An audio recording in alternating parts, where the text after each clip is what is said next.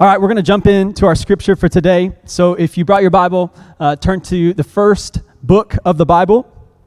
And we're going to be talking today about a father-son camping trip where they were camped out for 3 days. So this is the book of Genesis, chapter 22, and we're going to start in verse 1. It says this: "Sometime later, God tested Abraham. He said to him, 'Abraham.' 'Here I am,' he replied. Then God said, 'Take your son, your only son whom you love, Isaac, and go to the region of Moriah. Sacrifice him there as a burnt offering on a mountain that I will show you.' Early the next morning, Abraham got up and loaded his donkey. He took with him 2 of his servants and his son Isaac. When he had cut enough wood for the burnt offering, he set out for the place God had told him about. On the 3rd day, Abraham looked up and saw the place in the distance." It's our custom to pray before we get into the preaching of God's word. So I just want to invite you, wherever you are, to just bow your heads. Bow your heads with me as we go into the preaching of God's word.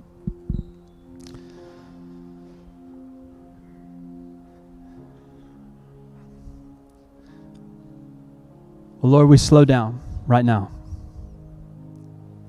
We breathe deeper. And we breathe you in, Lord. We breathe your spirit, the same spirit that raised Christ from the dead. We breathe that in deeply right now. And we slow down our thoughts. We slow down our bodies. We slow down our hearts, so that we can pause and so we can hear from you, Lord, today. God, I am not enough. I am exceptionally limited. And I need your help today, Lord. God, I tried as best as I could to make as many connections and as many helpful, sticky things that people can remember, but only you, God, can take one message and transform it into every single circumstance, every single heart that's in this room. Only you can do that. So God, I ask you to do it again. And Lord, I ask that you would soften our hearts right now. God, your word says that only you can soften hearts. And so God, I just ask that you would do that. That you would make our hearts moldable and malleable, that you would change us. That you would make us different as we're leaving than as when we were coming in. God, we need you. We need your help. We need your word. We need you to speak. And Jesus, we call you enough. You are more than enough. Jesus, it's in your name that we pray. It's in Jesus' name that we pray. And everybody said a good amen. Amen. All right, I got to know. Who really likes tests or who is really good at tests? Anybody in the room? 1, 2, 3. Well, I need to get some pointers from you all. But for everybody else, tests suck. Am I right? Tests are awful. I hate tests. My wife is really good at tests. She didn't raise her hand because she's just so humble. But she's really good at tests. My oldest brother is brilliant. Like, he has like eidetic memory, like that kind of thing. Like, I think he got like a 36 on his ACT and like national merit semifinalist. So he was my older brother. So I have really no chance, I feel like, to make my parents proud. But even my middle brother, he can like memorize, like sports trivia. He's like, what did Barry Bonds hit in 2002? And he'd be like, oh, it was 304. I'm like, what? Why? Why did God gift you with that? But then God just helps me to work really hard. But as I was preparing for today, I was reminded of a test that I've had to take in the last 2 years. And I've had to take it twice. So this test twice in the last 2 years. And this test is incredibly easy on paper, but it is extremely and excruciatingly difficult and humbling in practice. So I promise you, everyone in here and online, you would get 100% on this test. I promise you. So we're going to take it together in just a moment. There's 4 or 5 questions when I took it both times, but I'm just going to give you one of the questions. And if you answer this question right, basically all of the questions you'll get them all right. So here's the question that I had to answer 2 times in the last 2 years. Here it is. You ready? You ready? All right, here it is. Should you shake a baby? Please say no. You all hesitated. That was awkward. I'm going to say it again. Should you shake a baby? No. Thank God. Oh my gosh. Online, type that in the chat just so we know that you're not a person who shakes babies. Like I said, this is a really easy thing to understand on paper, right? But it's a more excruciating and humbling experience in practice. And I want to take you back to this last month, a week in July, where Ira, our 6-month-old, spent more time awake at night than he did asleep.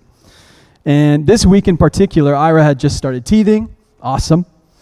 And he also was a little bit sick. He was stuffed up. We had to use one of those nose Frida things. You know what I'm saying?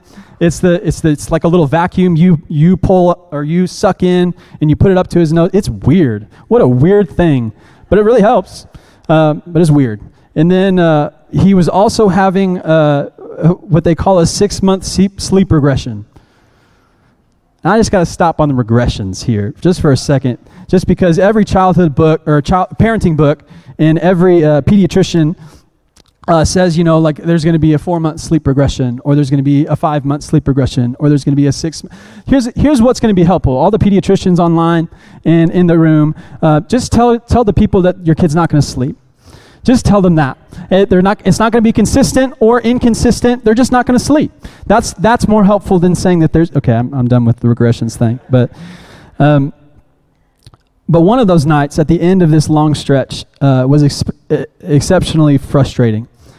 And, I was trying to rock him back to sleep, and he was just screaming, like probably like 100 decibels, just right in my face. Nonstop for what seemed like hours, and I was exhausted. I was at the end of myself.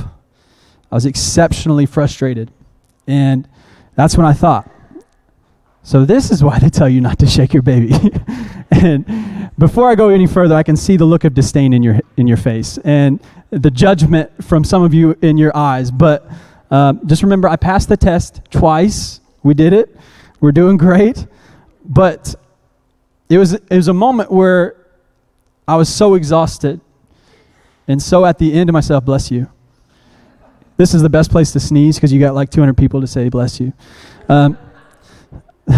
That was really dumb. Aren't you glad you came to church today? Okay. But this was a moment in my life where I was confronted with my limitations. And I was confronted with the thought that I was not enough or was never going to be or do enough in this moment to meet his needs. This was a moment when I was saying to myself and saying to Ira, enough is enough. And that's the title for today. If you're taking notes, write that down. We're going to be going over this theme for the next 30 minutes or so. It's enough is enough. And I need your help today. Can you preach back to me today? Can we make this a dialogue and not a monologue? All right. Thank you for your help today. And this is what I imagine Abraham was feeling in the moment of testing. And this is what we read in Genesis 22:1. It's what says in my Bible is sometime later, God tested Abraham. At the top of my Bible too, you can see it says Abraham tested. That was the title of this heading. And I want to take a moment just to have a definition of terms. I really like definitions. And so I just want to take a moment to define wilderness, or what is a wilderness season, because all over the Bible there's wilderness stories and wilderness seasons that people will go through, and it's equated to God-ordained testing. So wilderness testing, and we can find this all over Scripture. Even Jesus, the Son of God, was right before his earthly ministry started, he was led by the Spirit into the wilderness to be tempted or tested by the devil. And probably all of us would say that we don't really, except for 1, 2, and you three, this message is not for you. But everybody else, we would all say that we don't really want the pressure of a test. But we would say that we want the benefits or the results that testing produces. So is there anyone today like me who really needs more hope right now, especially in this season right now? Or maybe you're the person, maybe you're like me, that you need perseverance or grit to be able to get through the seemingly hopeless and difficult seasons. Well, 2 of my life verses say this about testing and about the results of testing. Romans 5, 3 and 4 says, not only so, but we also glory in our sufferings, because in our sufferings, we know it produces perseverance. And perseverance produces character. And character, hope. That's the result. And then one of my other life verses is James 1, 2 through 4. It says, consider it pure joy, my brothers and sisters, whenever you face trials of many kinds, because you know that the testing of your faith produces perseverance. So let perseverance finish its work, so that you may be mature and complete, not lacking anything. Man, I feel your pain. I'm with you. We can talk afterwards. Here's the truth about those 2 scriptures, is we can't get the qualities we want in us without the questions God asks of us. We can't get the traits without the test. We can't get the promise without the wilderness. And one of the questions this whole series has been answering is, it's not a question of if we'll experience or go through a wilderness season, but it's a question of when, and more importantly, how will we respond? So I want to help you today with how to respond in these wilderness seasons. And I want to keep solidifying definitions. So we just learned more about the why, the results of wilderness, but let's learn a little bit more about the what. In the first 2 weeks of this series, we talked about the Hebrew people who are descendants of Abraham in our scripture for today, who had just escaped slavery in Egypt. They were in the wilderness on the way to the promised land. The frosted flakes, do you remember this? It was great. I love that. I won't even make the joke. He made the joke. It was great. But they were in the wilderness on the way to the promised land. So simply, in this case, there are 3 stages to God's development plan for your life. There's Egypt, there's wilderness, and then there's promise. This is the development plan that God uses in every one of his believers' lives, to develop them, to refine them, to make them more like him. So I'm going to give you some different words, maybe some different handles on how you can understand this. So the first thing is restrictions. We have restrictions. We're bound. They were slaves in Egypt. And then there was refinement. There was purification. There was an alignment of ideals in the wilderness. And that brought about renewal. But we can't get from restrictions to renewal without refinement. Refinement is necessary. But let's just be real for a second and acknowledge the suck. This is something I've been trying to do in my life more. I don't do this as well as I need to, is acknowledging the very difficult things in my life. But the wilderness sucks. It sucks. It's awful, except for you 3. But refinement and pressure are really easy to talk about when you're on either side of it. Proverbs 17:3 says, the crucible for silver and the furnace for gold, but the Lord tests the heart. Silver and gold are awesome. They're awesome to hold, to look at, to wear. But something that we don't acknowledge enough is that the furnace is hot. The wilderness in testing is painful. It's confusing. It's disorienting. It's humbling. And maybe you're in that place right now. And maybe you've been in that place, or I know all of us will be in that place. Maybe you feel like that you've been there for a long time, months, or even years. A wilderness season. It's not where you aren't where you were, but you aren't where you are called, where you feel like God is calling you to either. You're in this middle. And that's exactly where we find Abraham in our story today. But you have to know the context of this story, of what he's been through, for how long he's been through it, to know the depth of how difficult this test would have been for him. And this is something to remember, is the more difficult the test, the more important the thing God wants to reveal in you. So if you're in a difficult season, it's really important what God's trying to teach you. And the first mention of Abraham in the Bible was in Genesis 11, and we're in 22, so there's this 11 chapters from when he was first mentioned to when he was at the mountain. So they list out a huge genealogy of how Abraham was born, how he came to be, but he was Abram then, and how he came into the picture. And so Genesis chapter 12, God speaks to Abram directly and tells him to leave everything and everyone he's ever known and go to the land that he promised him. So going from Ur to the promised land, that's chapter 12. And that's also when God makes the promise for the first time that he's going to have a son, a flesh and blood son. So remember that. That's the first promise. After a huge move, this was 1,500 miles from the land of Ur to the promised land. Abram built an altar to the Lord. He celebrated. He finally reached the promised land that God has talked about. And then chapter 15, God spoke again to Abraham, assuring him for the second time, that he was going to have a son. He was going to have descendants. He was going to have heirs. And Scripture actually said that God led him outside and told him the promise a second time by telling him to count the stars. So shall your offspring be. Then in Genesis chapter 17, God even changes his name from Abram to Abraham. Abram meaning exalted father, to Abraham, the father of many. So this is the third time. Genesis 17 was the third time. There's 3 times God told him and confirmed and spoke this promise over his life. Then finally in chapter 21, one chapter before we read today, Sarah, his wife, gave birth to their first child, Isaac. Now, the important part of this context between these 10, 11 chapters is that it was 25 years. 25 years from the first time God had promised Abraham to have a child to the actual birth of their son, Isaac. 25 years of waiting, of listening, of trying to be obedient. And after all of that time of waiting, God tested Abraham with the very thing that he promised to give him.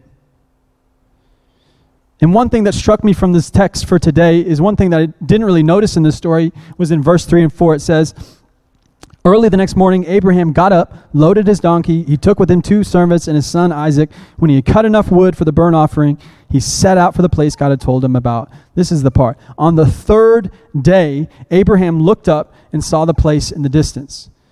The 3rd day, 3 days, they journeyed from Beersheba they traveled north to this Mount Moriah that God led him to. 3 days, 60 or so miles. Now, some of this wasn't abnormal for Abraham, though. Like I said, it was 1,500 miles that Abraham was told to go, and God will show. That wasn't new. The thing that was new was the company during this trip that was new. He had to travel around 50 to 60 miles over 3 days with his son. The promise fulfilled, the one to be put on the altar. Abraham would have had to sleep next to, eat next to, and talk to Isaac on this 3-day journey. That blew my mind this week. This promise, he had waited 25 years, 3 days leading up to this mountain in this moment. So there's one more way to define a wilderness experience or testing, and that's what is illuminated or revealed in us as a result of testing. So one purpose of testing is to determine and identify what are our limitations. So testing, we learn through testing what knowledge we have enough of and what knowledge we don't have enough of. The point of testing is to understand our limitations. So in a moment where Abraham is in a lot of ways would have been justified in saying, all of us probably would say he's justified in saying, enough is enough, God. God wanted to help him understand the definition of enough. God used this test to reveal to Abraham his limits. So one of the incredible benefits of wilderness seasons is God is teaching us what is enough. But let's ask the question, why does God need to do this? Why does God need to teach us what enough is? It's because we naturally want to find enough everywhere but where enough is. And I'll say it this way. It's one of the quintessential parts of the human condition and experience. And this is actually how God wired us, to look for enough, to try to find enough. It's purposeful design. This is what Ecclesiastes 3:11 says. It says, he has made everything beautiful in its time. He has also set eternity in the human heart. Because we are made in the very image of God. And part of that design is having heaven in your heart. So what that means is that we have an insatiable need for infinite locked up inside of us. We have this intense desire to find something that is enough to fill the eternity that is in our heart.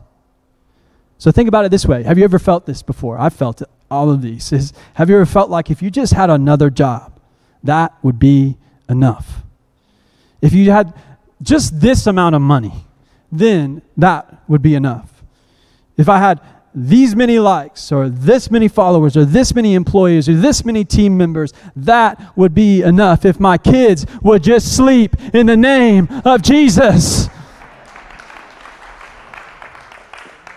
that would be enough.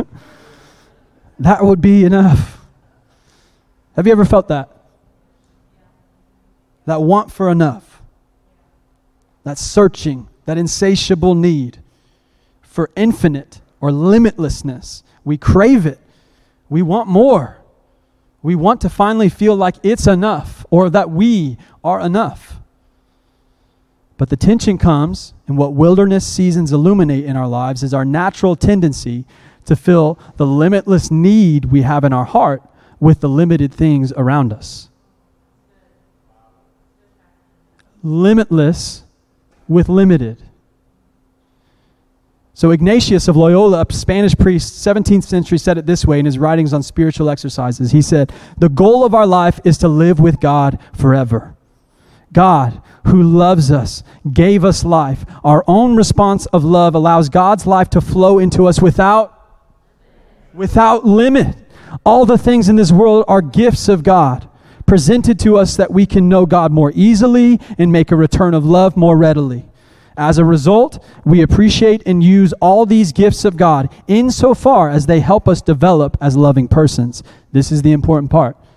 Read this and let it sink. But if any of these gifts become the center of our lives, they displace God and so hinder our growth toward our goal.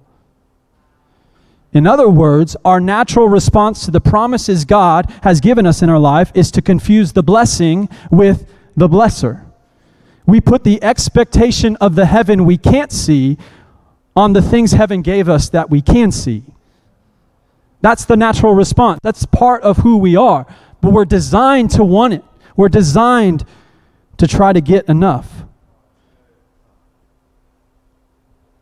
But we try to find enough in the promises and blessings God has given us rather than finding it in the one who is enough. And that's where we left off in Genesis 22, 6 through 8. After they had just arrived at the mountain, Abraham said to his servants, "Stay here with the donkey while I and the boy go over there. We will worship, and then we will come back to you." Abraham took the wood for the burnt offering and placed it on his son Isaac, and he himself carried the fire and the knife. As the two of them went on together, Isaac spoke up and said to his father Abraham, "Father." "Yes, my son," Abraham replied. "The fire and wood are here," Isaac said, "but where is the lamb for the burnt offering?" Abraham answered, "God himself will provide the lamb for the burnt offering, my son." And the two of them went on together. And in these 4 or 5 verses, I just want you to notice two things. Two things that I didn't notice until this week. Is in verse 5, I believe it's verse 5, Abraham didn't say, we will worship and I will come back to you alone. He said, we will worship and we will come back. I never saw that before. And then the other thing that I noticed is in verse 8, he says, God himself will provide the lamb for the burnt offering, my son. So the truth is, God didn't want Abraham to sacrifice Isaac on the altar of the mountain.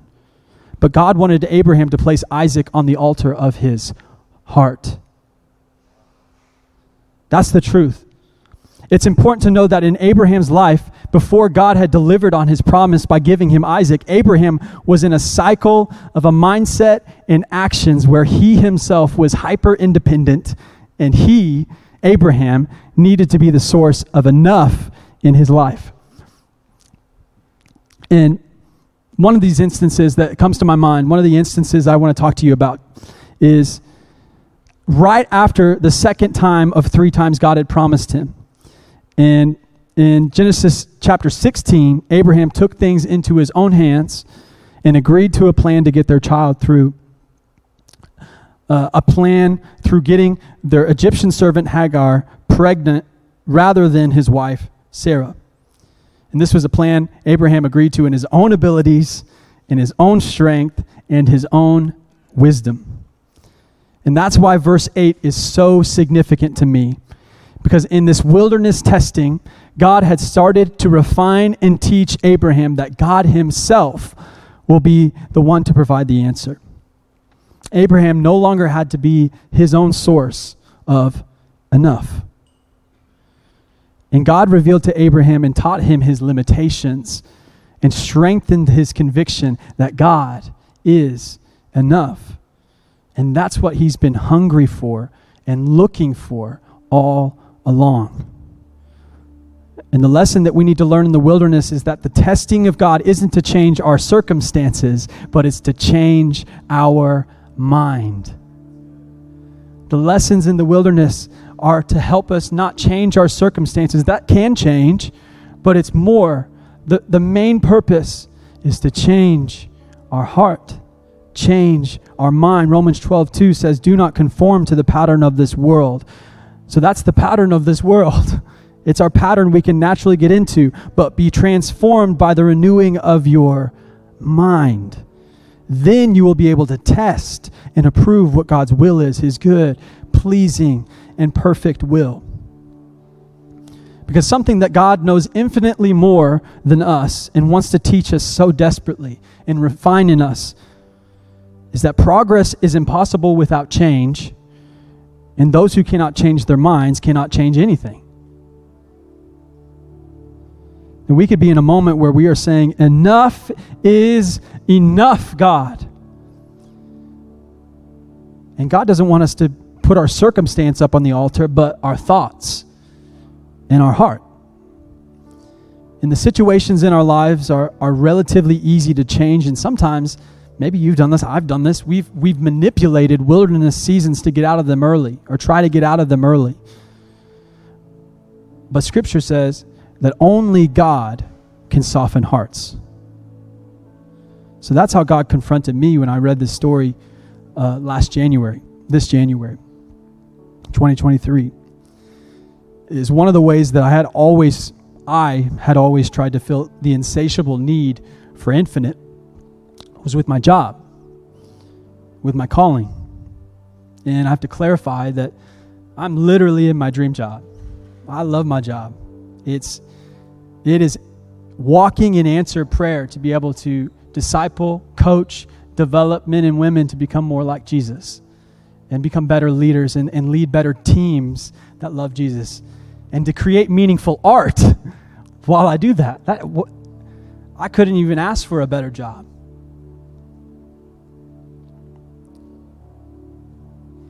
And there have been several moments in my 5 years of being a pastor here, which is crazy, it has been 5 years, but that I've wanted to quit, just give up, and literally do anything else with my life. I don't know why, but the Holy Spirit brought me back to this time when I wanted to quit. And I love Panda Express. Don't judge me.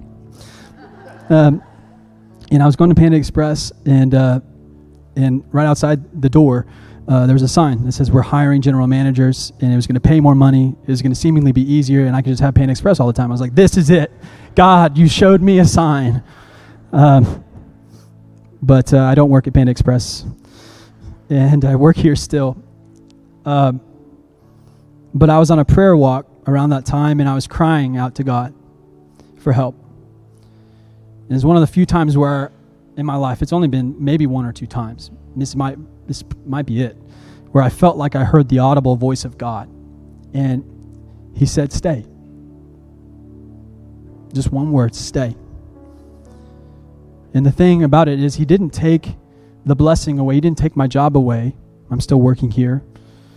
Panda Express's loss. But he offered something better. He brought me back to the one who is enough.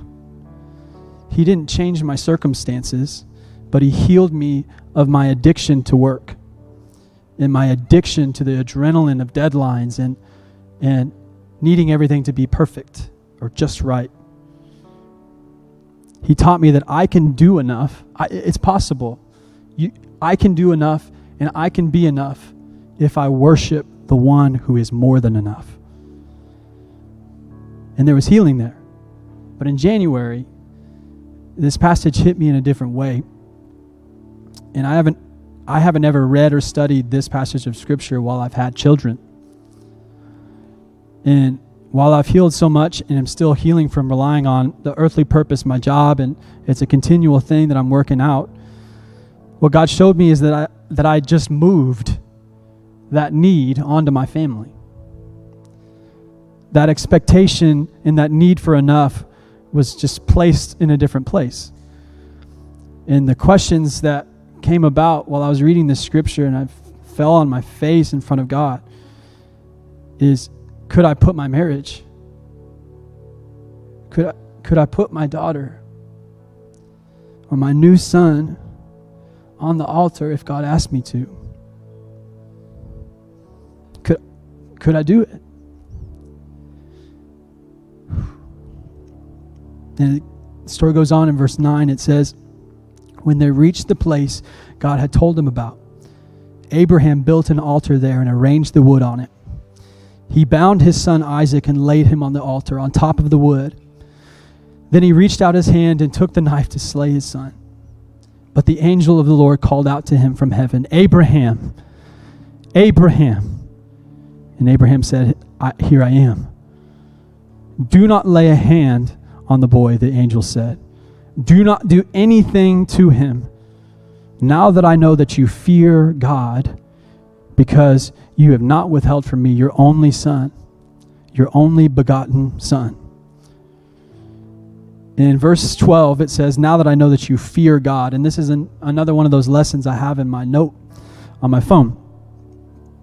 Is I have always, and I still have this misconception, I'm still working it out, is I have this misconception as to what the difference between human fear and holy fear is, because they're different. Scripture says that the beginning of wisdom is the fear of the Lord. So wisdom, intelligence and wisdom are also similar but not the same. Intelligence is knowledge. Wisdom is the application of knowledge.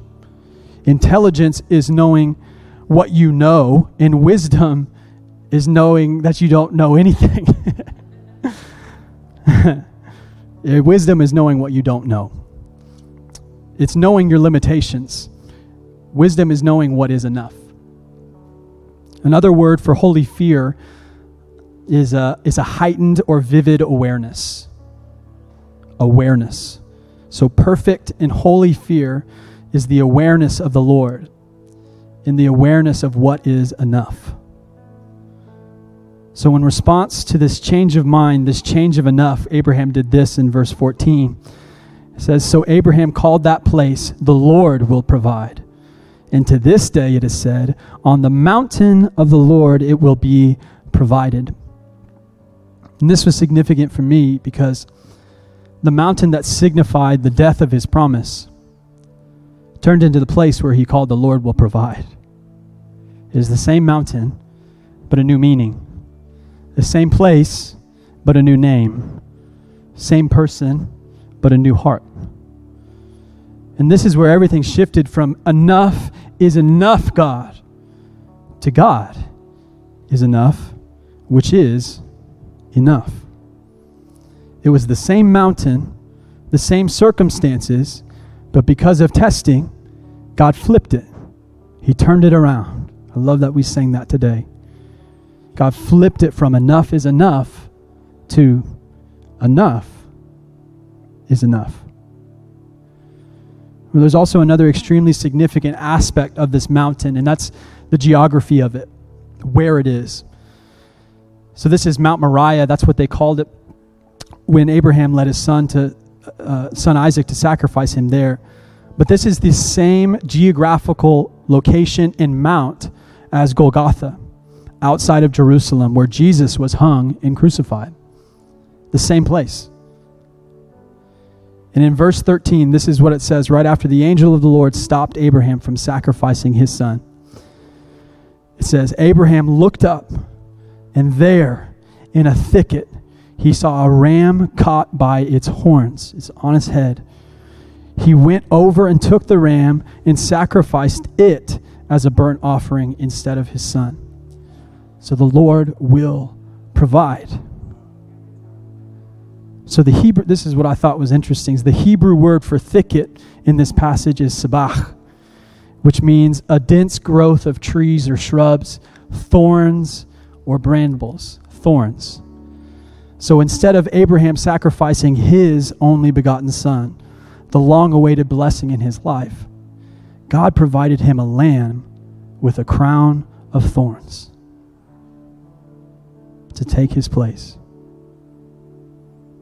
On the third day of Abraham and Isaac's journey, God provided the place that would make it possible for the Lamb of God to be risen on the third day. So it's not what is enough that needs to change, but who is enough. Jesus is enough. And enough is enough.